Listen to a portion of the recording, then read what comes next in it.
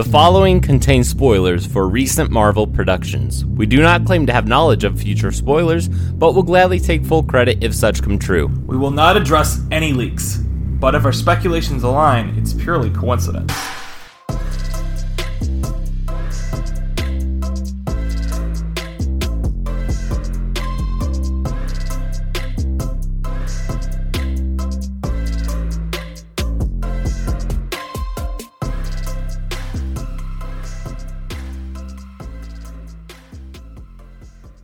Welcome to Why Is with Ty and Dan, a Marvel podcast where we do nothing but discuss Letterkenny Farming Simulator and Clarkson's Farm. My name is Tyler Borland, and with me always is Danny Vincent. That's right, I'm Danny Vincent. I don't know any of those things. We're actually a Marvel podcast where we're trying to figure out who and what is going on in the cinematic multiverse. But now that we're going to talk, I noticed we never changed that. Don't say that my name's Danny Vincent, so I guess it's fair that I should be introduced to the whole thing. Anyway, this week we're discussing the most pro-military industrial complex blockbuster since Tom Cruise took our breath away. That's right, this week we're talking about Captain Marvel, Air Force advertisement in preparation for Miss Marvel. But first, we need to introduce our guest who is returning. Tyler, why don't you introduce? Because I just did a lot of introducing.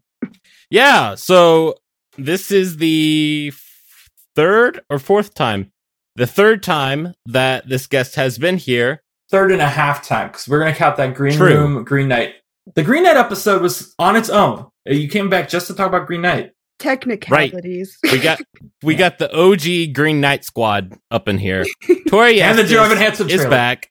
Oh yeah. And Minority Report, everybody runs. Right? That legendary everybody runs away from the Dear Evan Hansen trailer. No, that legendary trailer of Dear Evan Hansen. Yeah, so Tori. Hello. How are you? Welcome back. Good, thank you. Glad to be back. So you were last on for the Why Is episode for the first episode of What If. Mm-hmm. Did you like the rest of the show? Not as much as I wish I would have. Yeah. I think the concepts that they're going for are good, and I think, it coming before Multiverse of Madness was good, and then it's like they did nothing with it. So in concept, yes, in execution, not really. Yeah, it kind of looks like we're getting. I mean, the only thing that it looks to be affecting anything is like the Marvel Zombies animated thing that's going to be coming out. But there are rumors that came out today that we might be getting a Captain Carter live action series, which we don't usually comment on rumors here. But let's just say that would be a waste of literally everyone's time. Besides Haley Atwell's wallet, which get your money. No judgment there. No, I don't know. I guess I'm speaking for Tori. I haven't talked to Tori about this yet. No, I truly think that there's other characters that I think I'd rather see a solo project with before Captain Carter, like Squirrel Girl. No, no. Well, I think we should say previously introduced characters also. At least that was the implication I was getting from that. Yeah. Speaking of, though, Captain Carter and Squirrel Girl and Captain Marvel, we have a question for you. Me. From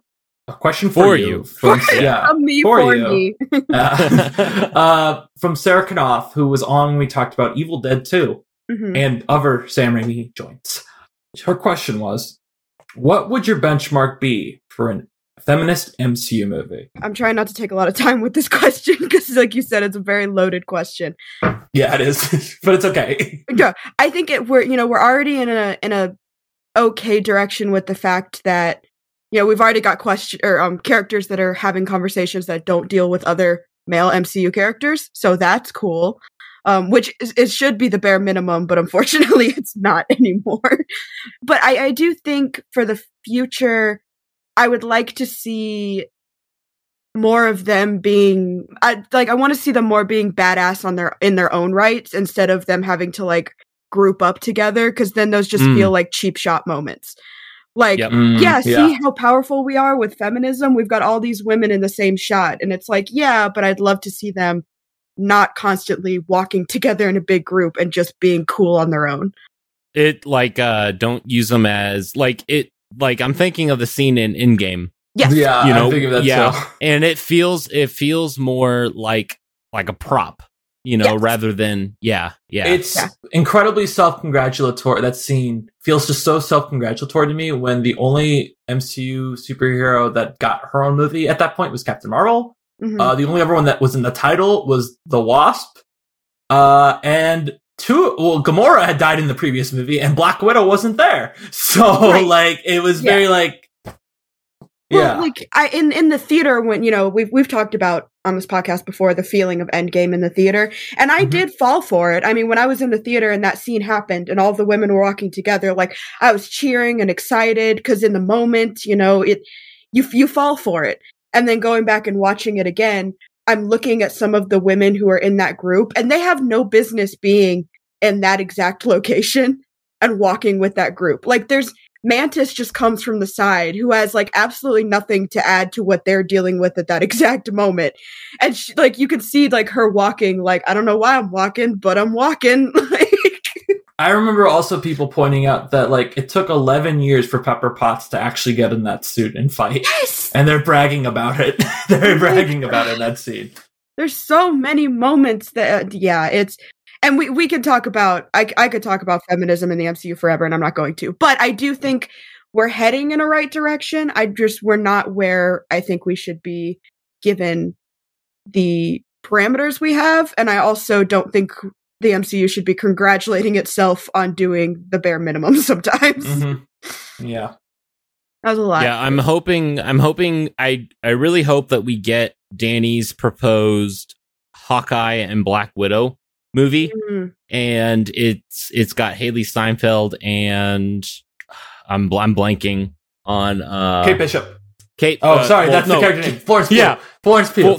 Yeah. It's got sorry, my bad. It's got the new Hawkeye and the new Black Widow. Mm-hmm. Yeah, I really hope that we get a movie with that, and with their age, they're at a kind of a segue age where they can both speak to what their performances can speak to both the adult audience and the kid audience, and it'd be a really good opportunity for them to do something with that. But yep. I think we're also lucky that our next two shows, lucky, that's not the word for it, but you know what I mean, the next two shows are about women characters, and who knows how. I really have no idea how Thor: Love and Thunder is going to shake out. If very possible Thor ends up retired at the end of that movie, as far as we know, even though Hemsworth said he wants to stick around.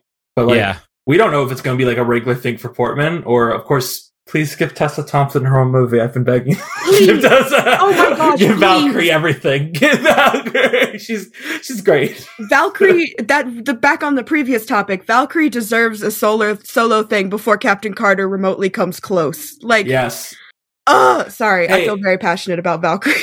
I'll say one thing really quick, and then we will move on, is that when they first announced the Disney Plus shows, I was like, no way. The number one thing I would want would be a Valkyrie movie not a TV show set between those 6 years where she's pretty much 5 years where she's pretty much just in charge of Asgard because Thor's off drinking himself, And I was like, well, that would never happen the way I wanted to because Taika wouldn't commit to that. But Taika has done so many TV shows since then that he 100% either would or he'd find one of the many people who he mentors to do it. So I also would love just even if it's a small thing about the Valkyries themselves, where they were in position to Asgard, before Hela and everything, because it's so sad that the only imagery we have of them is all of them just getting destroyed, Yeah, I agree. All right, give us a question for our next guest, because we do have to, let's go. Yes. Sorry, my bad. Since the Multiverse of Madness just came out, I would just like to ask the next guest how they would want the multiverse to move forward after Multiverse of Madness. It's a general question, but just to see what characters maybe they'd want brought in, what direction they'd want to take it, since this movie kind of left a lot of things weirdly open-ended. Okay. there. Nice. Yeah, that's a good question. That's a good one. That's a good one because I started to read. It is, and I started to read the 2005 run. I actually just finished it yesterday. The 2005 run of Young Avengers, and there's a lot of stuff set up in both the Phase 4 movies and Disney Plus shows that could lean toward that. But there's also a ton of stuff that like they could pick and choose from there. There's it like Danny's talking about. It's wide open. We're wide open. It's like we're sitting here. I don't know. It's almost like I'm thinking of like Thor, the first Thor. I don't know. Like when's the time in the MCU that we had this wide open road where you knew there wasn't some foreboding danger down the line? I've read a lot of people's. I read an article. Well, I didn't read the article again. I just read the headline. I was like, "That's stupid." That's what usually happens these days. Is I'll read a headline for a think piece. I'm like, "No, that's dumb. I don't need to read your argument." And I read one where it's like, in the multiverse of madness, we still don't have a current end goal for the MCU. And I'm like, but we shouldn't, because this was always designed to be a rebuilding phase. Because we lost the two big tenets of the MCU. Honestly, the three big tenets of the MCU. Because Scarlett Johansson really was a huge part of that. Mm-hmm. So this was always going to be a rebuilding phase. The issue is of course, with COVID being what it was, is that it is way longer. We missed, like, everything's been delayed a year. So everything feels like we've been stuck here longer. Mm-hmm. If by, say, Quantumania and the Marvels, we don't have an idea of, like, what the next team up is, really, that might be an issue. But that's still 4 movies from now, and however many TV shows are out by then. Right. So, Tori, how would you, we'll let you answer your own question. Mm-hmm. How would you want the multiverse to move forward after Multiverse of Madness? My main point is, and this is where I agree with Danny and where I think I would struggle in this position to figure out how to do this. Like, I know what I'd want, but I don't know how I would accomplish it, is to start connecting some of our already present points, like Loki and Kang the Conqueror and all of that, and starting to kind of merge those together. The problem with that, as Danny was talking about, is you've got all these, these Marvel movies. You don't want every movie to try to be like an Endgame, where it's this because then it's just going to get too much and it's going to lose steam. So Endgame was like a decade in the making, basically. And you don't want everything to be like, oh, we have a big bad, let's wrap it up in 2 years. It needs to extend out. So connecting those points is hard to do without giving you like an end game.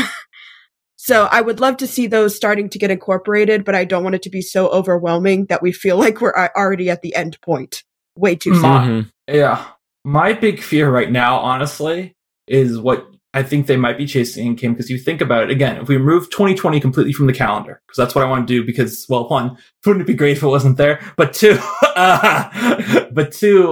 in the case of Marvel, it wasn't there, is that Marvel basically did do an Endgame the year after Endgame with No Way Home.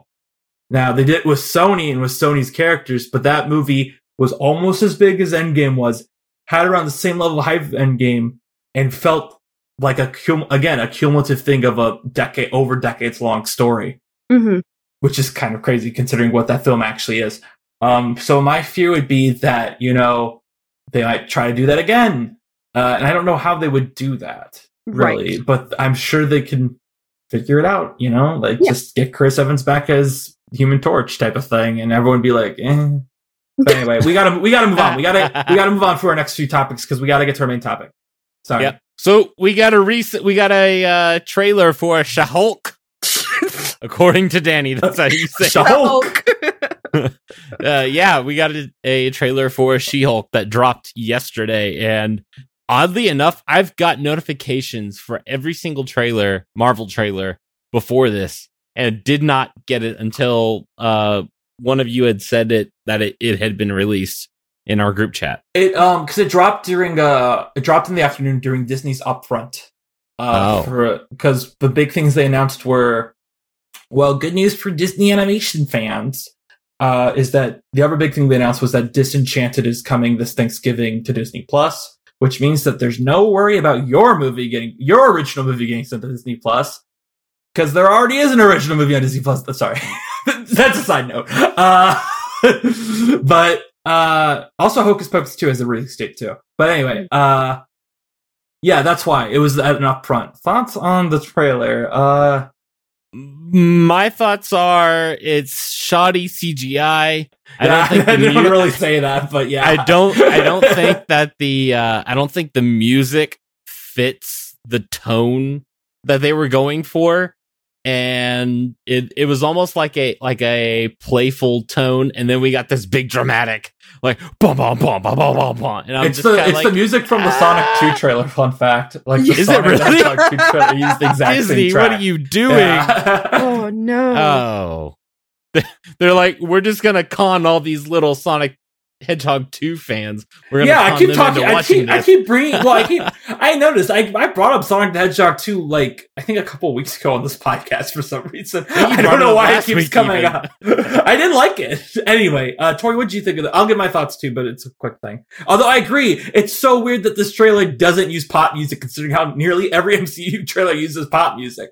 Anyway, sorry, Tori, what do you think? The short version of my thoughts is gonna lead into our conversation on Captain Marvel. Oh, then should I go first? Yeah, go ahead. Okay. Sorry. My thought is, whatever, like, it's basically just like, okay, like, this is a movie, this looks like a show that exists that I'll probably end up watching. My main thing I wanted to say is I have a theory about it, which is that I think this is a prequel to Shang-Chi. Because Wong is confirmed to be in the show, we see Abomination in the show. I think it seems pretty clear to me that my guess is that She-Hulk will get him off on probation and Wong will be his parole officer or whatever. I don't know how this works. Anyway, I think that will be how it works. Tori, what do you think of this trailer? Okay, so overall, my biggest worry of anything was She-Hulk. Like, I love the idea of another female central character, just in general, going on our feminism conversation. But I do worry with, am I allowed to talk about the toxicity of the Marvel fandom sometimes? Yeah. Oh, of course. Remember we had like an entire 30-minute segment making fun of fans of Loki? Anyway. Oh, hey! No, it was because they bullied a reviewer that gave an episode a 5 out of 10. Oh, yeah, fair. That's completely fair. No, but I worry, which this leads into Captain Marvel, about like the reactions of any time there's a female character in the MCU that has a huge power that leads with emotions. There's always some toxicity from like female emotions and how they can't control them and those kinds of situations. And I always worry when there's anything that's led by emotion, like the Hulk is, which is inherently like how the Hulk works. Hulk angry, Hulk turns into Hulk. So I'm very interested to see what the reception's going to be, because I remember being a woman when Captain Marvel came out and how I felt with a lot of the reactions of Captain Marvel in general. Don't look like that, Danny. I'm hiding because I'm Anyway. I that's a really good observation. I figured they would have rewrote how she hulks out. Mm-hmm. Yeah, because there's nothing wrong with it. There's nothing wrong with an emotional led like female character like that, because we get that with Wanda, like this emotional led, for her kids kind of situation. So I'm not saying they can't have like females with like heightened emotions. It's just how people respond to that is not always the best because they have these preconceived notions. You know what I mean? Yeah. Yeah, let's be real. Wanda's not that well written in Doctor Strange. So I wasn't going to say it because that's not what we're talking about today. But anyway, moving on. What I wanted to say very quickly about She-Hulk, and then we will move on, I promise, is that I assume it's because of the TV budget, but I always thought She-Hulk, maybe I'm wrong, maybe I'm totally wrong, I always thought She-Hulk, like, once she first hulked out, she stayed hulked out. And in this trailer, it's very clearly, like, there's one point, like, where's She-Hulk? At her house where she's a human. Mm-hmm. So, now, I think budget. It's TV. Yeah, it's because it's TV. Yeah. But, yeah. Anyway, now, we will talk about Captain Marvel. Don't sound too excited, Danny. Jeez, calm down. Yeah, I know. Anyway, Tyler, you go first. Yeah, so this movie is decent as much as I want to bash it into oblivion. with a few rewrites, witty editing of the story so that it doesn't push its narrative and rather allows its characters to live that out. Inclusion of a few deleted scenes and a proper mechanic of using nostalgia. You know what? This film is actually hurting quite a bit. My sentence: should have been a Phase 4 movie, not set in the 90s. Also, use Nirvana the right way, dang it. Okay. Here are my thoughts. And full disclaimer here that very possible this episode I say some hot takes that might get heated, and I want them to get heated. So Tori, if I say something that offends you, go after me, please. As long as it's like actually, as long as it's not like, I hated this scene, and you're like, what? Don't be like that. Just Danny, on your part, don't be edgelord in this either. No, I'm not being edgelord. I want to talk about. Yeah. I think this episode's gonna have me mentioning the term performative feminism and performative wokeness a lot, because that's my general takeaway from this movie, is that it came out. I don't know what number it is, but it came out literally the movie before Avengers Endgame, the finale to the first 11 years of the MCU. Is it film 21? Out of Far From Home was film 23, right? Dude, I don't know. You'll have to look it up. I'm sorry. I literally have no idea what number it is.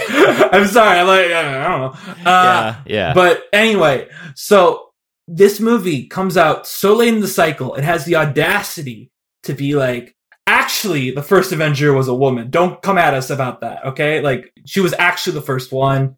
The Avengers are actually named after her. And I want to be very clear. I'm not saying this in the sense that I feel like there are a lot of like people who will have their video essays be like, oh, wokeness is ruining media. And they'll be like, how dare they have Captain Marvel emasculate these people? That's not what I'm saying. I'm saying that to imply that, oh, this was actually the whole time. She was always the first. She's the person we got the name for the Avengers from. That's where Nick Fury got all of his like good stuff from, was Captain Marvel. It's just so like, no, you need to own your mistake that it took this long for you to make a movie about a woman. Especially when your next movie, literally the next movie in your cycle, is going to give her a 10-minute role. When this whole movie like implies that she's going to be a big part of it. You're going to kill off your main female character in the franchise up to that point in that movie. You're going to bring back the other biggest female character in the franchise, but completely wiped her memory. That's Gamora. And then you're going to do that stupid shot we already talked about in it. Now, ignoring all those somewhat political aspects of the movie, I think this movie just doesn't work. It feels like a Phase 1 movie, which gives, to me, the most nostalgia I get out of this movie seeing Clark Gregg. It's great to see him in a movie like this again, but I think the biggest issue with this movie is it is at its heart a movie about a woman. So she loses her memory and then she gets it back. But when she gets it back, she feels like the same character she was than before she got when her memory was still gone. That's the big issue with the movie. Well, I was going to say I don't want to blame Brie Larson, but I don't blame Brie Larson because I know she's a phenomenal actress. We've talked about Short Term 12 on this podcast. I think the script is abysmal to her as a character arc would go, and I think it's just, I think there's one good asset of this movie, and even he on this watch, I was bored by. I think he's just a bright spot because of how unexpected he was the first time I saw it. Yeah. So, to me, this is one of the rare MCU failures, which is a shame, because I cannot think of an MCU movie I went to more wanting to like the first time I saw this. And I remember I gave it what we call what we in the letterbox called the diplomatic 3 out of 5, which is when you don't like a movie, but you're kind of sad you didn't. So you want to convince yourself you liked it. Mm-hmm. Which is actually what I gave Black Widow as well. So, but anyway, sorry, yeah. I vented a bit. Tori. No, the thing is, now that you've explained that out, because we save everything for the podcast. So hearing you read that out, you expected pushback. I 100% agree with everything you said. Completely cool. 100%. So don't worry. Because I agree that it feels very performative in the fact that since it goes back in time, it really doesn't help connect the bridge as to, okay, well, if your first Avenger was this amazing woman, why have you treated your female Avengers and female workers so badly up to a certain point in the MCU? So I 100% Good agree point about that. the workers. I forgot about Patty Jenkins leaving. Thor. Yeah. And anyway, go on, sorry. Yeah, no. And so I 100% agree with that. I think the timing of it and the setting of it really just feels like a performative, hey, we have a powerful woman sort of situation. In terms of it with Endgame, I get the placement if it didn't feel so performative, because you have this, like, the pager and her coming in for Endgame. And, like, at what point would you consider a desperate enough situation that Nick Fury would want to call her in? You know, so I get that point. The point that I would like to make as to why, when we were first talking about this before we started recording, is the reason I loved this movie, and everyone already knows this, but just disclaimer, I do not speak for, like, the entire feminism movement in general. This is just me. But it very much felt like a comfort movie in a way for me, because it was one of the first times seeing a not overly sexualized, woman, powerful in her own right sort of situation, not having to be led by ridiculous emotions. That I think, for me, then I feel like I had to grab onto it. Does that make sense? Like, no, I get that. Like, it's kind of sad in a sense. It is sad. Like, it's like, this is all you got. So yeah. So I feel like that's why I really liked it, was because it was so good to see it and to see that portrayed. But then as you look at it more and connect it to the MCU, you like, I understand its faults, and I completely think it has a lot of them. I think I'm so blinded by how much I just grabbed onto it that's my issue. Those are my general, like, opening thoughts. To go. Okay. No, okay. Yeah. Yeah. All right. Now we'll dig in, which I see begins with Tyler's intro. Oh, I'm curious what this is. So, Danny, you made a point about how something about the intro, the beginning of this film, or so. Oh, it's with the not necessarily mistaken identity, but the the forgotten past from Danvers, from Carol Danvers. I'm just gonna call her Marvel from now on. But yeah, like, with her forgotten past, I think that is one of the flaws of this film, and I would rehash the intro. I would move the true crash flashbacks that happen way, like, at the beginning of the third act of the film.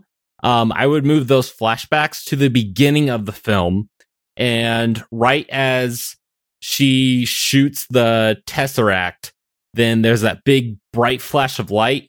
You it's gonna cut to Captain Marvel waking up on Hala, with a J cut to a deleted scene, and we'll talk about the deleted scenes later on, but it's a deleted scene of Marvel walking into a classroom where Jude Law is teaching Kree youth, and in that scene, Captain Marvel explains that the Kree saved me when the Skrulls attacked my home world. I don't remember who I am or who I was, but they gave me these special powers to help the Kree fight the Skrulls. And I think that's, like, the perfect Why'd they cut that? Why'd they cut that? I don't know why they cut that, like, that deleted scene. But I'm like, give us. I think if you give your audience, we're not familiar with this character at all, right? You know, so give us the fact that she was doing some mission, like, you know, on Earth, and then all of a sudden it's we treat it like it was a dream. And then she wakes up and it's 1995 on this space planet. And we're like, whoa, 1995? What's Hala? Where is this? Whoa, the Kree Empire? So, and then you go on and you still get your twist. And there's a twist in this film where they kind of flip the script on what the presumptions were with the comics, where in the comics, the Kree were the good guys, so to say, and then the Skrulls were more of the bad guys, you know, the villains, to say, and they kind of flip that, we still get that surprise. We still have a tale of, we still get a Captain Marvel tale, in that. We still get an origin story with her. And what better feminist story for, and I also say throughout the rest of the movie, you need to cut out any flashbacks that are about like men oppressing her. Not saying, because I don't think that they serve the narrative. They feel like they're pushing a message rather than letting those characters tell the story, and live it out on screen. And they need what better way to tell, I think a good, and Tori, I'm going to leave this judgment for you because obviously I'm just a guy, but what better feminist story would be to tell about this woman who overcomes her oppressors, her captives, who also happens to be a man. Mm-hmm. And I think you tell that story, that narrative is still there, but they're not pushing oh, hey, remember, it's like when you're at the grocery store and you have a candy bar and the Snickers, it tells you, oh, this is this many calories. We're not getting this many calories is being pushed in front of you. It's saying I don't know. I'm kind of getting lost for words here. No, but I want to hear what both of you have, what kind of take you guys have on that. Yeah, the short version is basically, I agree with that. I think it would be great to cut a lot of the other oppressors in her life and make it a true relationship with the people currently oppressing her in that situation, as in Jude Law's character and all of that. But the issue being, I can see why they did that in the fact that they chose the Air Force for her, because Sorry, go on. I'm not saying it's the correct choice. I'm just saying that they made the choice. Is the fact that if you're going to do that and you're going to connect it somehow to Annette Bening's character and all of that, you're gonna have to talk about the sexism in the military at some point, because you have to discuss how that relates to her being an amazing flyer and how she got to that point. So I do agree with your sentiments. I think it's hard to do it without some of those, because you do have to show, if you're going to make such a huge plot point about her being a fighter pilot, you do have to show her getting to that point. It's Could we get those in flashbacks? Could we get those in flashbacks when she's looking through her file later on in the movie? Yes. Oh, most definitely. 100%. And maybe she got in trouble regularly, was put in isolation because she spoke out against her office, off commanding officers and her COs and other military. Yeah, and members. I think you could easily cut the other scenes of her when she was a little girl in those scenes, and you can just focus on the military aspect of it. Danny's got thoughts on the military here. Well, I have thoughts on other things first. First thing is I'm actually kind of anti this now, because from what it sounds like to me is well, you know what? I'm gonna put a pin in that and talk about the other thing I was gonna say, which was not about the military. Oh, what else did you guys say? I had two things in mind I wanted to say. There's a lot of things going on right here with this movie because it's all terrible. Tori, what did you say? What was your first point? What was your first point again? It was not about the military. Oh, no, okay. It's actually Tyler's point I want to respond to. I'm sorry. I remember. It's about the other sexism examples in the film, like the cockpit thing or Give Me a Smile.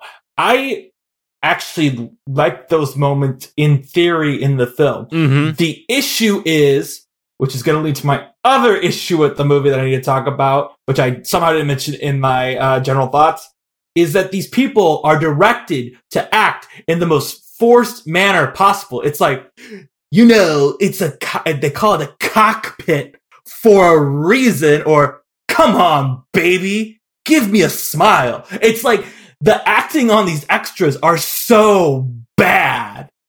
What, Tori? You're raising your hand. As a person who's been catcalled before, it really, that overacting was not too far-fetched in a lot of situations. Okay, that's very fair, but there is no casual sexism here. Oh, no. Oh, yeah, that completely. Yeah, no, I get that. Like, it's very direct. I understand. I think the give me a smile thing is something that, like, in the past, I would accidentally say to someone. You know what I mean? Like, you know what I mean? Like, why aren't you smiling? Just honestly, you know, like, back when I was in high school, I could totally see me saying something like that.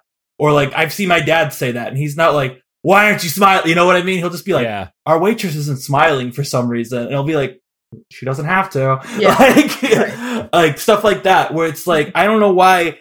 Like, the cockpit one, sure. Like, that one I'll accept. My issue with her more like, I get it. It's just such a Marvel moment that she walks back in when she's in a rush to escape to shoot the monitor. It's such a, like, okay, whatever type of thing. Can I make one small heated counterpoint? And then sure, go ahead. Go heated. I'll be very quick. Is basically what I think, in my opinion, of like the ridiculous overacting, because I do agree that it's like very in your face, very present, is I think that to push it that hard is sometimes what you have to do to make people who don't think there's a problem with that understand that there's a problem with that. Does that make sense? Because like if you had a subtle, like, you know, oh, why aren't you smiling, or something like a little more realistic, like some people might be like, I don't see a problem with that. Like, why'd she get mad? But if you make it over the top, you can kind of, like, I'm not saying that you shouldn't get mad in those situations. No, I get what you're saying.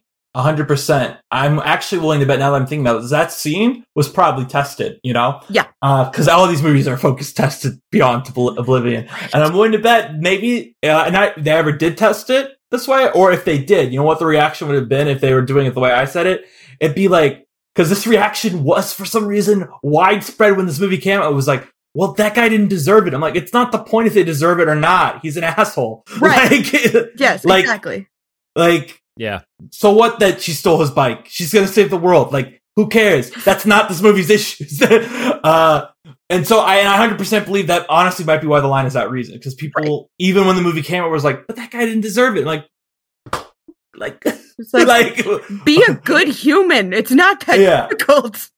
But I do want to bring that to the point where, and I'll bring this back to Tyler. Don't worry, I'm bringing you back to your intro. Is that the other huge issue with this movie? Is that even for anonymous MCU movies, I give that with an air quote, like a movie like Shang-Chi, where you don't necessarily see credits like camera movements in it, or I'm trying to think of another one. Even Black Widow, which, even though we covered Kate Troll in the podcast, a lot of her filmmaking technique isn't fully there, in my opinion. It still feels like it was made less by committee than this is. This movie does not feel like it has any voice behind it at all. Yeah, Mm-hmm. yeah. Did a man direct this one? So that's a fun story. All right, so it's a yes or no question, Danny. Well, no. There's a good story there. Is that they, of course, interviewed a ton of women and asked them if they wanted to do it. And indeed, well, you know, before I reveal, I want to point out that up to this point, I remember a lot of people, when this movie came out, a lot of my film people were like, it's really weird that for this Marvel movie, unlike, say, Guardians or even Ant-Man, they usually put the directors on the front of marketing these movies, like they do interview after interview after interview. But these directors are nowhere. And to answer your question, Tyler, a woman did direct this, but a man did too. It was a directing team of a man and a woman. And I 100% believe that is why they did not put them in front of the cameras, because when DC, that's the other thing too, is like, Marvel, why are you so proud of yourself? If Wonder Woman came out 2 years before this, DC got started like 5 years after you. And they got their out first, and she's the most popular character. And that movie was just directed by Patty Jenkins. There was no... Now, granted, Anna Boden and Ryan Fleck, I don't know why I said Matt, they've worked together. They've never done a film without the other, as far as I'm aware. So they are a team all the way through. However, initially I was like, well, you know, if they bring their voice to it and it's a good movie, like, that won't really matter. But the thing is, this movie isn't good. like, at least in terms, I think we can all agree that there is no directorial stamp here at all. This feels like anyone could have. It feels like probably Feige was in the room editing it, and like maybe they were just like maybe they were there, but they don't have any real voice here. Like it feels like nothing. It feels like there's nothing behind this movie other than the idea of we're making a female superhero movie, and that is the voice. That's the voice behind it. It's not like Patty Jenkins, for example. I always use this as a great example for how a director can fight for their movie. Is DC and Warner Brothers wanted to cut the No Man's Land sequence from Wonder Woman, the first movie. And that is the best sequence in that movie. Pretty much everyone agrees that's the best sequence in that movie. It's one of the most awe-inspiring sequences in any superhero movie from the last 10 years. And they wanted to cut it. And Patty Jenkins was like, no, we need this. And it feels like maybe this movie, if judging off what Tyler's already said about one deleted scene, it sounds like there wasn't anyone there to put their foot on deleted scenes that were needed in the film. Yeah. But to get back to Tyler's main point, which is the reason I brought this up, is that your proposal sounds like to me, it removes, spoiler alert, my favorite scene in this movie, which is the only scene in this movie that has any semblance of style, which is Talos digging through the memories of Carol. It is the only scene of the... Oh, it doesn't? Okay, because it sounded to me like you guys wanted to remove all the childhood stuff, and all the childhood stuff is in that scene. Okay, good. Nope. You still have her, you still have, like, my cut would be, you still have the, I love the, let's open her up, and then, boom, we get this great big, hangar opening. That's when we get all of, like, the Air Force scenes right there. Which establishes further, it could have been a great place for the stuff that could be added, like what Tori and I had talked about. But you remove like the go-kart scene, and there was one other. She's a little. She's girl. Like at the beach. I don't know what she's doing, but she's like at the beach. Yeah. At the beach, and like that. Those would be the only two. I think you've got to have all the rest of that because it also sets up the Skrulls knowing to look for Lawson. Mm-hmm. And like I think there's a way to incorporate it, and tell me if I'm wrong on this, Tyler, if this is what you're thinking, but I think that there's a way to still incorporate the memories without all of those memories being men that have oppressed her in the past. You know what I mean? I'm not definitely saying that can't be included, but like it kind of just makes it feel like every memory that would be in a woman's brain would just be every time she's been shut down. And like they're big, they're in there, but at the same time it's like it could be searching through like, oh, she went to the beach or something. Wait, that's not what we're looking for. And like you could still have memories. They just maybe don't need to be set up the way that they were.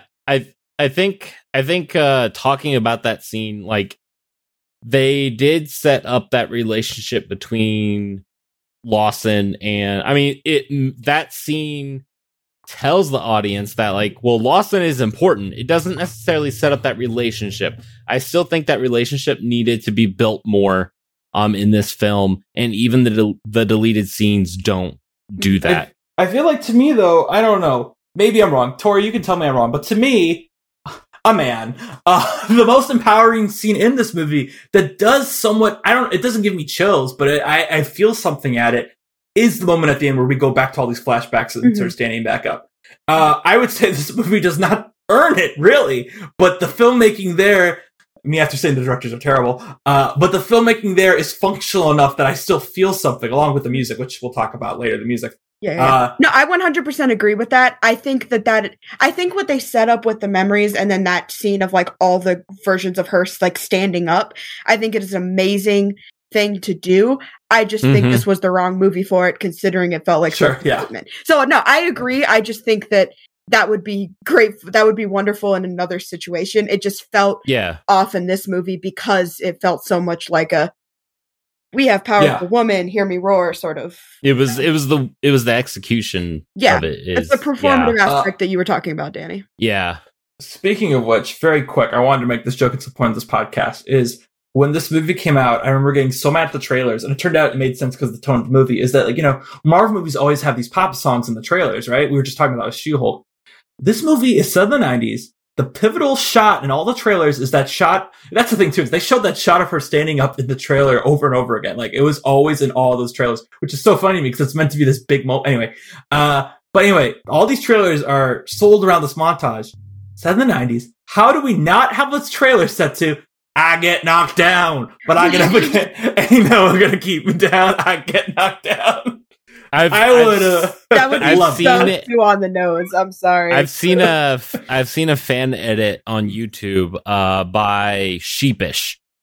He did an edit of the Captain Marvel trailer, and he set it to "Sabotage" by Beastie Boys, and it's because of the Captain Marvel trailer. It's of Captain Marvel like just tearing through the Kree warship and like to the Sabotage soundtrack, and I'm like that is bomb AF. Heck like yeah. I'll have to share it with you guys. Please do. I think that also, I'm sorry, I keep talking so much. I think that's another reason this was so disappointing me at the time, is because up until this point this movie came out, I had this rule, right? That at that point, I really didn't like the Earth stuff in Marvel, and I liked the cosmic stuff. In this movie, it's the opposite. The Earth stuff is so much more interesting than anything in space. Mm-hmm. I agree. And it's because space in Marvel up to this point, with the exception of Thor the Dark World, which is barely space, all has this goofy, fun vibe. And I'm not saying this movie needs that, but if you're going to have your third act fight set to No Doubt, that should not be your only needle drop in the movie. It should have that type of music throughout. I get knocked down, I get up again, it's ridiculously on the nose. I understand that. But it's just like, what? I also don't think that song fits that fight at all, other than, it's about a girl, so we're going to play it. None of the action and the editing fits this, but... And it's used in another MCU movie, is it not? Is it? I have no idea. Let me check. I'm thinking of Cherry Bomb in I think Guardians 2. Cherry Bomb is so good in that movie. It's such a great drop. I think it's used in Guardians 2, and it's used in Captain Marvel. Cherry Bomb is in the first one. Cherry Bomb is when they're... It's Guardians 1. Yeah, it's when they're making the plane and the Ravager ship. Love that drop. Yeah, it is really good. Yeah. Anyways, do we want to move to the next point? What is it? Is it the deleted scenes? The deleted scenes. All right, I'll take I'll still talk. I'm just taking a... Okay. So the first deleted scene is we already talked about it. It's Jude Law teaching young Kree. Marvel walks in, tells the class of how the Kree saved her from the Skrulls. And that she doesn't remember her homeworld at all. And then it's supposed to go to the fight scene between Captain Marvel and Jude Law. I can't remember Jude Law's character, so he's just Jude Law. It's Jan Rog, but I'll be honest. Everyone in this movie besides Coulson and Fury, I'm probably just going to call by their actor name. Even Talos. Yeah. Gotcha. So yeah, that I think that they should have included that. It was good character interaction. It actually builds your world out more. I'm not sure why they cut that. The next one is Jude Law communes with the Supreme Intelligence, which is confirmed to be his own image. It's Jude Law talking to Jude Law. And you can find this deleted scene on YouTube. It's really good, really good. The graphics aren't quite edited. They're not finished. The Supreme Intelligence basically reinforces the need for Jude Law to bring Captain Marvel back to Hala, back to the Kree, and is basically like, he's like, you have to do this, like, basically just go the whole way, otherwise we are going to kill you. And it just shows like how the Supreme Intelligence rules the Kree, and I think they should have definitely kept that one, because Jude Law's acting in this scene is... I'm like, that's why they brought him on to this project, and they didn't use it. I don't understand why they didn't use it. I mean, they didn't use I would say they didn't use a single actor in this cast besides maybe Brie at the end. Maybe Brie at the end when she gets to actually emote, and my boy Benny, who also doesn't act that much. And then it also, I think, that scene is supposed to... it gives us the reason as to why Jan Rog ended up going, like, finding Captain Marvel, like, going back to there. Otherwise, we get to this point in the film where we're just with Marvel the whole time. And then And I'm so sorry, Danny is just typing Jimon Hunsu as Korath, and he just over and over again. But anyways, so yeah, it connects the narrative together. Don't know why they got rid of that. Can I comment on the deleted scenes that you're talking about? I am so mad that they cut those, because if we're talking about like Yanraga's like the power play situation, those give so much more information on him and like his relationship to everything, especially the classroom scene, because in that at the beginning you'd see it as like, oh, teaching them the history and everything, and then at the end you can really see like the like indoctrination of like why we are superior, why we need to get rid of the scrolls and all that. You see him less as teacher as how he starts in the beginning of the film, and more to enforcer. Yes, at the end of the film. Gosh. Yeah, and see, the minute, I don't know if you saw me on the camera, but the minute you said that Jude Law, like his character, he sees himself in the that needs to be in there, because that just gives a whole nother level of character development, that like it's supposed to be the person that like you admire the most, or that's important to you, and he sees him. And Captain Marvel even calls it out on the train. Yes. She's like, "You see me, you see yourself, don't you?" Yeah, yeah. He's like, "Ha." I was like, I need that scene in there. Oh, that makes me so angry. Yeah, what's up? Can I just say something about Jude Law right now? Who I think we could easily say. I think you would all agree with my take on him, which is that I have a list on Letterboxd of the ranking the MCU villains, where I refuse to rank some of them because they are non-entities, and he is not ranked. I just want to point out that it sounds like a lot of the what do you call it? The big part was I lost my train of thought. A lot of the big aspects of his character were cut. But do you know who was initially offered this role and immediately declined it? It's a big star. I don't know. Bigger than Jude Law. He had to turn it down because he had to shoot John Wick 3. Keanu Reeves was offered this role. Oh, thank goodness. And he turned it down. He was like, John Wick. And I also think you probably have a better role for me down the road. He has actually said, he's like, I'm open to Marvel if they give me an interesting role. Yeah. Oh, thank God. They have not come knocking. They have... Oh, what could have been? Oh no! I'm okay with like Jude Law. He's great. I'm okay with wasting him though. Keanu, waste Keanu. Give me Keanu Silver Surfer. No, all right, that's what I want. Well, He's like, shut up. I'm gonna tell you right now. Just popped in my head. We need to have Keanu in Doctor Strange 3 because everyone back when I don't know if you guys ever saw this movie Atomic Blonde, when it came out, everyone was like, we need John Wick versus Atomic Blonde, but that could never happen because they were at different studios. Keanu Reeves versus Charlize Theron and Doctor Strange 3. Come on. Oh, heck yeah. We'll finally get it. Interesting. That works. I don't know who will play Dormammu, but possessing John Wick. So then there's a couple more. Well, more than a couple. So then there's Marvel and Kree soldiers prep for the mission. It's an alternative scene. It is not. It's not there. I understand why they cut that one. Marvel beats up a biker guy for his clothes. Like, she literally takes his clothes. She doesn't take it from the mannequin. She takes his clothes. And I'm like, well, that's a thing. I don't know. I'm still iffy on like, I would almost have to see that one in the film, you know, to see how it plays. But then there's Talos and company.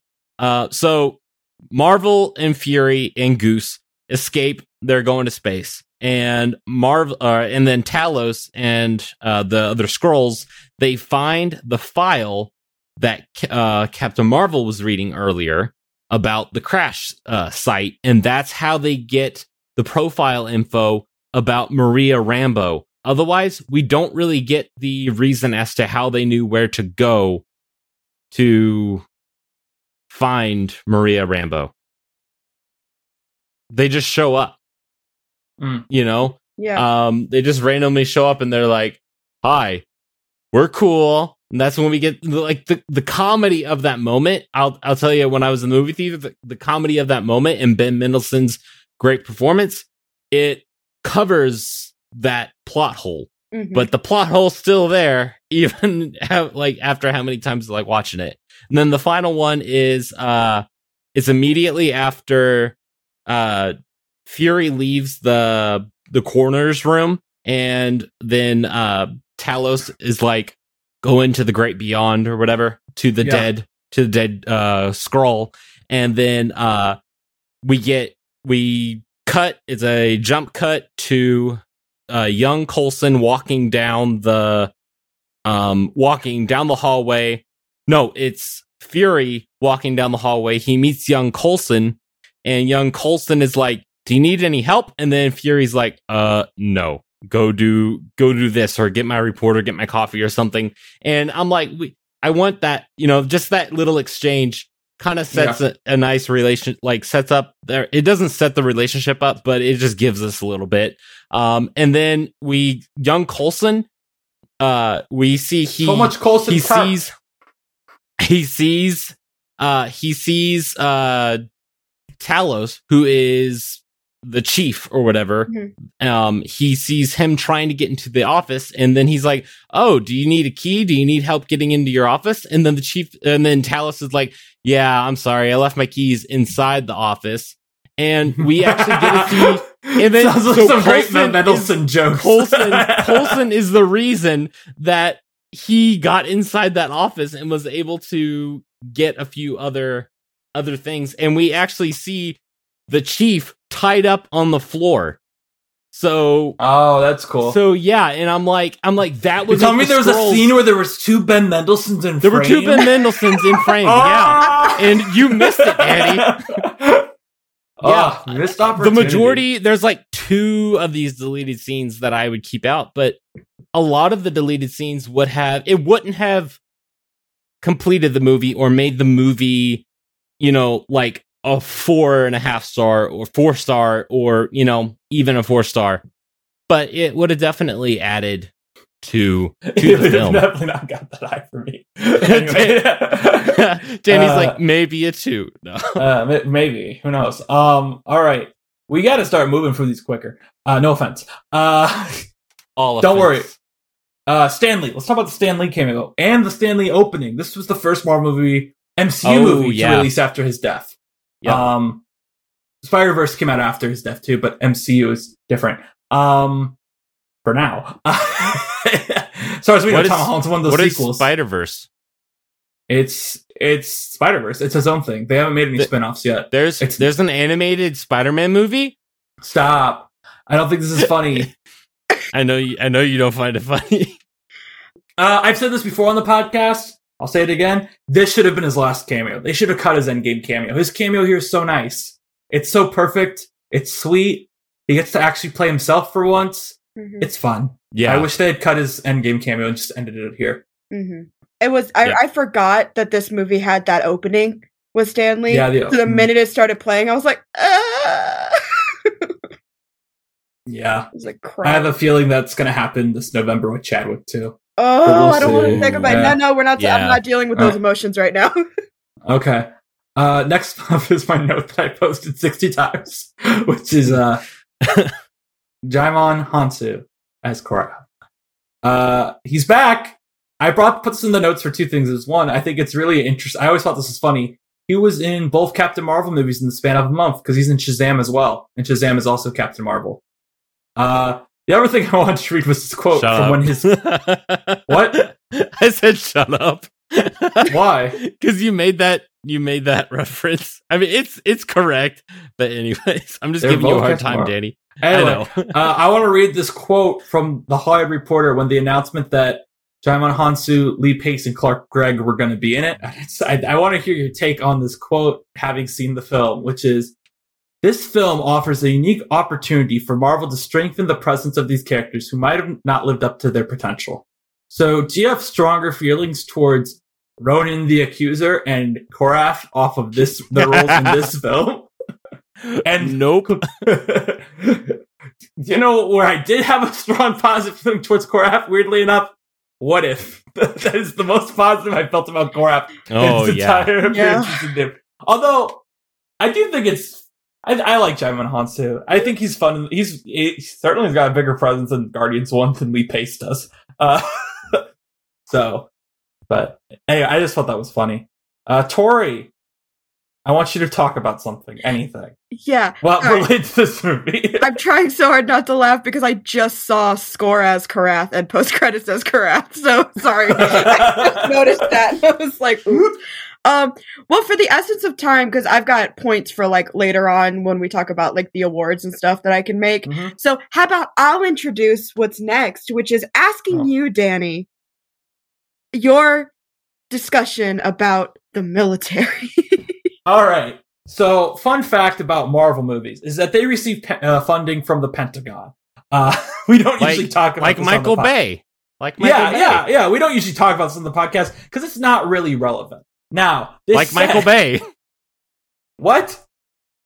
What about Michael Bay? What are you talking? What are you talking about Michael Bay? No, you said it's not relevant, and I said like Michael Bay because I know that'd be a trigger point for you. I mean, Ambulance bombed at the box office. Tyler, stop poking the bear. well, no, I'm not. That's okay. At this point, I'm like, whatever. So the Pentagon approves and helps fund all these Marvel movies. Usually this is not an issue, if not for the fact that there was an ad for the Marines and the Air Force when this movie came out, using footage from the movie to recruit people. Now, I'm not going to get into my big thoughts on the military-industrial complex, because I don't have them prepared, and if I try to improv them, I'm probably going to sound really stupid. So, every Marvel movie gets some level of funding if they're set on Earth in this way. Like for example, another one this really affects is Winter Soldier, where notice that in Winter Soldier, the twist that Hydra is on the inside, it's really just a few bad apples. Now, whatever you want to think about with that, we're not gonna talk about Winter Soldier here. I don't really want to open up the politics of Winter Soldier, because we did an entire episode on Winter Soldier last year that you can check out, or I'm sure the subject was breached. However, as I already said with this one, this movie is shot, the Air Force scenes are shot like an ad. It was used for an ad, and let's be real here, it is essentially Top Gun. All the military stuff is essentially Top Gun, which is also a more explicitly pro-military film. And I'm not saying I'm anti-military. I want to have that on the record. I don't hate the troops. I don't hate them. I'm reminded of the BoJack episode where BoJack says, "I don't care that you're a serviceman. I just want my bagel." And like it spirals in this big thing. But I think this movie's a little weird. That it feels very neoliberal, for lack of a better word, and how it portrays the military. If no one wants to go after me on this, that's fine. I'm kind of just saying this here because I feel like I regret not mentioning it in regards to this movie, because I think this is the most military propaganda I've seen in a non-Michael Bay blockbuster in quite some time. Tyler's gonna be like, Joe, cut all that out. Are you okay? Huh? My eyes are burning. I've been staring at screens all day. I was like, are you crying? Are you okay? No, my eyes will just dry out and burn. No, I understand. And yeah. My eyes hate me. All right. What about that score as Cora? I mean, we've already kind of talked about the score in general, which is just like, I mean, not like overall, but specifics of it. Techno stuff. I like it's a little techno in there. Yeah. A little electric. Yeah. I like the holla blend. I wish we got more holla in this. But yeah, I like the Kree music. Mm-hmm. Yeah. I would say it's good, but it's not a score that like stands out in my brain. You know what I mean? Yeah, it really lacks a central theme for Captain Marvel. Yeah. Like on the level of even like Doctor Strange or Winter Soldier era Steve Rogers. Mm-hmm. Because I consider those some of the lesser main themes of the MCU. But yeah. Yeah. No, I think, I do, you might disagree with me on this, Danny, but I do appreciate the little nod at the end, music-wise. I do think it's a performative thing, but like the Avengers, when it's like based off of Carol Danvers and everything, I like that they bring the Avengers theme. I like that too. Because it makes your heart happy. You're like, oh, I love that. I mean, I like it too. I do think it's a cheap shot. Oh, I think it's 100% a cheap shot. Oh, 100%. But it's a cheap shot that I'm okay with. Yes. Yeah.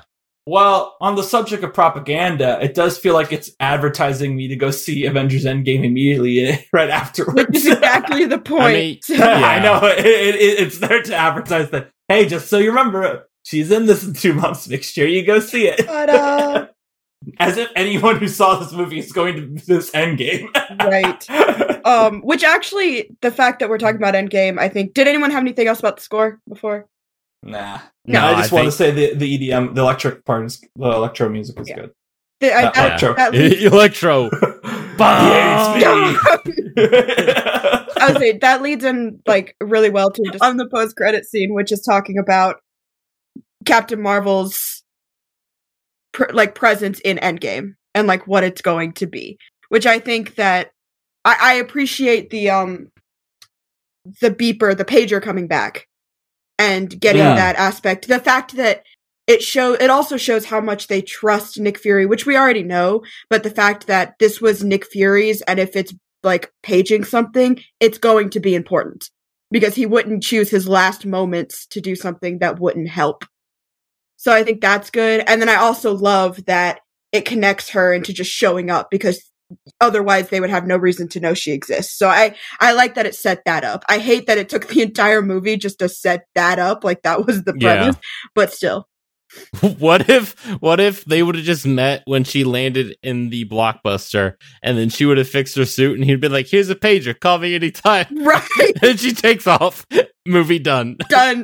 Goose throws up Tesseract.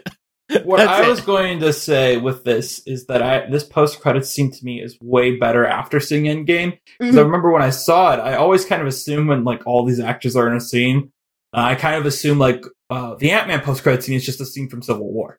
So I just assumed, they're showing me a clip from Endgame. So I was like, whatever. But then it's not in Endgame. And the first time we see her, she's rescuing Tony. So then in retrospect, I'm like, okay, no, that was a good post-credits scene. Because this is a moment I need to see, but I understand why it wouldn't fit the flow of that film. Right. And at the time, it also was cool because you got some more confirmations on who got snapped by what you saw in the background.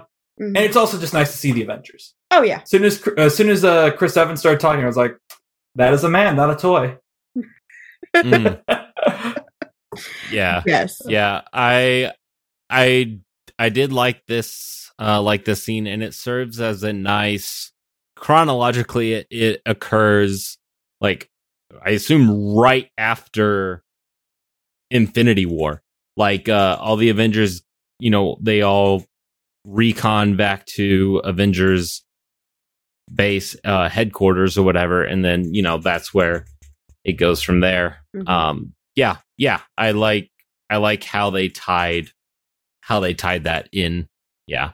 Mm-hmm. It's one thing they got right. And then the other post credit is the cat, right? Is the cat? Yeah. Yeah. I gotta say, one of my coworkers at work was complaining to me about the Doctor Strange post credit scene. About how, like, it was just a guy yelling at the camera. And I'm like, okay, I just watched this post-credit scene and it's way worse. Like, waiting for this just to see a cat throw up. I'm just saying, like, I don't care if you don't know Bruce Campbell. At least it's a joke. Spoilers for Doctor Strange 2, I guess. But also we have a story at the beginning of the episode anyway. But yeah. Yeah. Whatever. I regretted waiting for it in the theater. I remember that. Mm-hmm. Yeah, it definitely is one of those, like Multiverse of Madness, where I was very disappointed in the fact that I stayed to watch that. Like, it's worth it for Multiverse of Madness, so at least there's an actor on screen. Well, but it's just a cheap shot. Anyways, I'm not going to get into that. Anyways. Wow. Pizza Bruce Papa. Campbell. Oh, no, Bruce Campbell's not the cheap shot. I love Bruce Campbell. Bruce Campbell's great. There's a whole... I'm not going to get into that. Anyways, I love Bruce Campbell. Okay. Why is awards MVP? I'm giving it to the man, the myth, the legend, Ben Mendelsohn, who we weirdly did not talk about much in this, but it's kind of because I undercut my point with him earlier. when I said very briefly, like, even the best part of this movie, which is him, is partially only good because of shock value. On rewatch, it's just like, yep, he gets to be funny in the second half at least.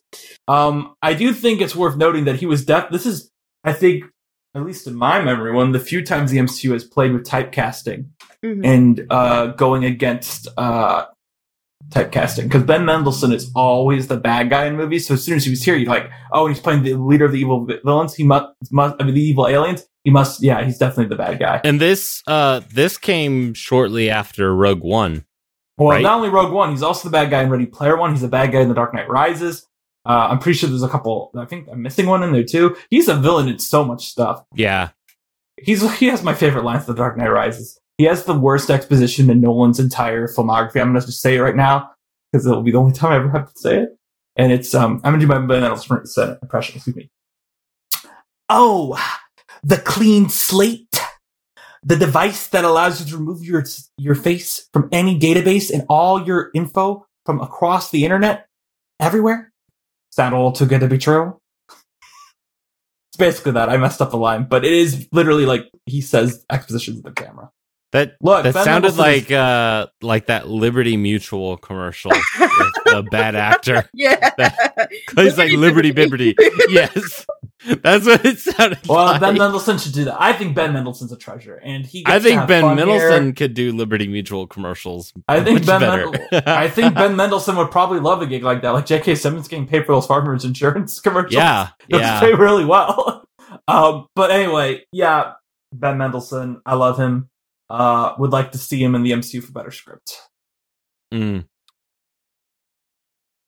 My MVP is Samuel L. Jackson, and that is because I think that although his performance isn't what I don't think anyone in this film necessarily has a performance that is like, oh, they carried the whole film on their back. However, I do think that when Ben Mendelsohn is not in the room, and he's not in the room very much, and I do think that when he's not in the room, Samuel L. Jackson does a lot of carrying this movie on, especially because after seeing Short Term 12, I'm really surprised that Brie Larson didn't carry this, more than. It's basically how much having an actual director. Having a director will do. Well, yeah, that too. Wait, can I say one thing brief about Samuel L. Jackson I forgot to say? I disagree with your choice, but I'm not going to argue it. But I think it is worth noting, this is the peak, great MCU de-aging. This is the best that it's ever looked. They still haven't made it look as good as this. It's really impressive. Hi, this is Danny Vincent. I'm here a couple days later to explain something, which you can probably notice that this is not part of the previous conversation. We lost about the last 20 minutes of this episode for reasons beyond our control. So I'm going to just go through what the rest of the awards we gave it to. The only other stuff you missed was us talking about Ms. Marvel and the Marvels and how we're excited for that. But anyway, and of course we thanked Tori for being on, and which I'll thank again at the end of me reading the rest of these awards. So Tori gave MVP to Goose, kind of to Noni, but also because she likes him. But then she really gave it to Brie Larson, saying that she gives an excellent performance, and really digs into the character and the script allows her to. My favorite, we did favorite scene. My favorite scene is the digging through the memories. The scene where Talos goes through Carol's memories, and it got some cool filmmaking going on. And then Tyler's favorite scene, I'll just read what he has in his notes because he always writes out very nice detailed notes.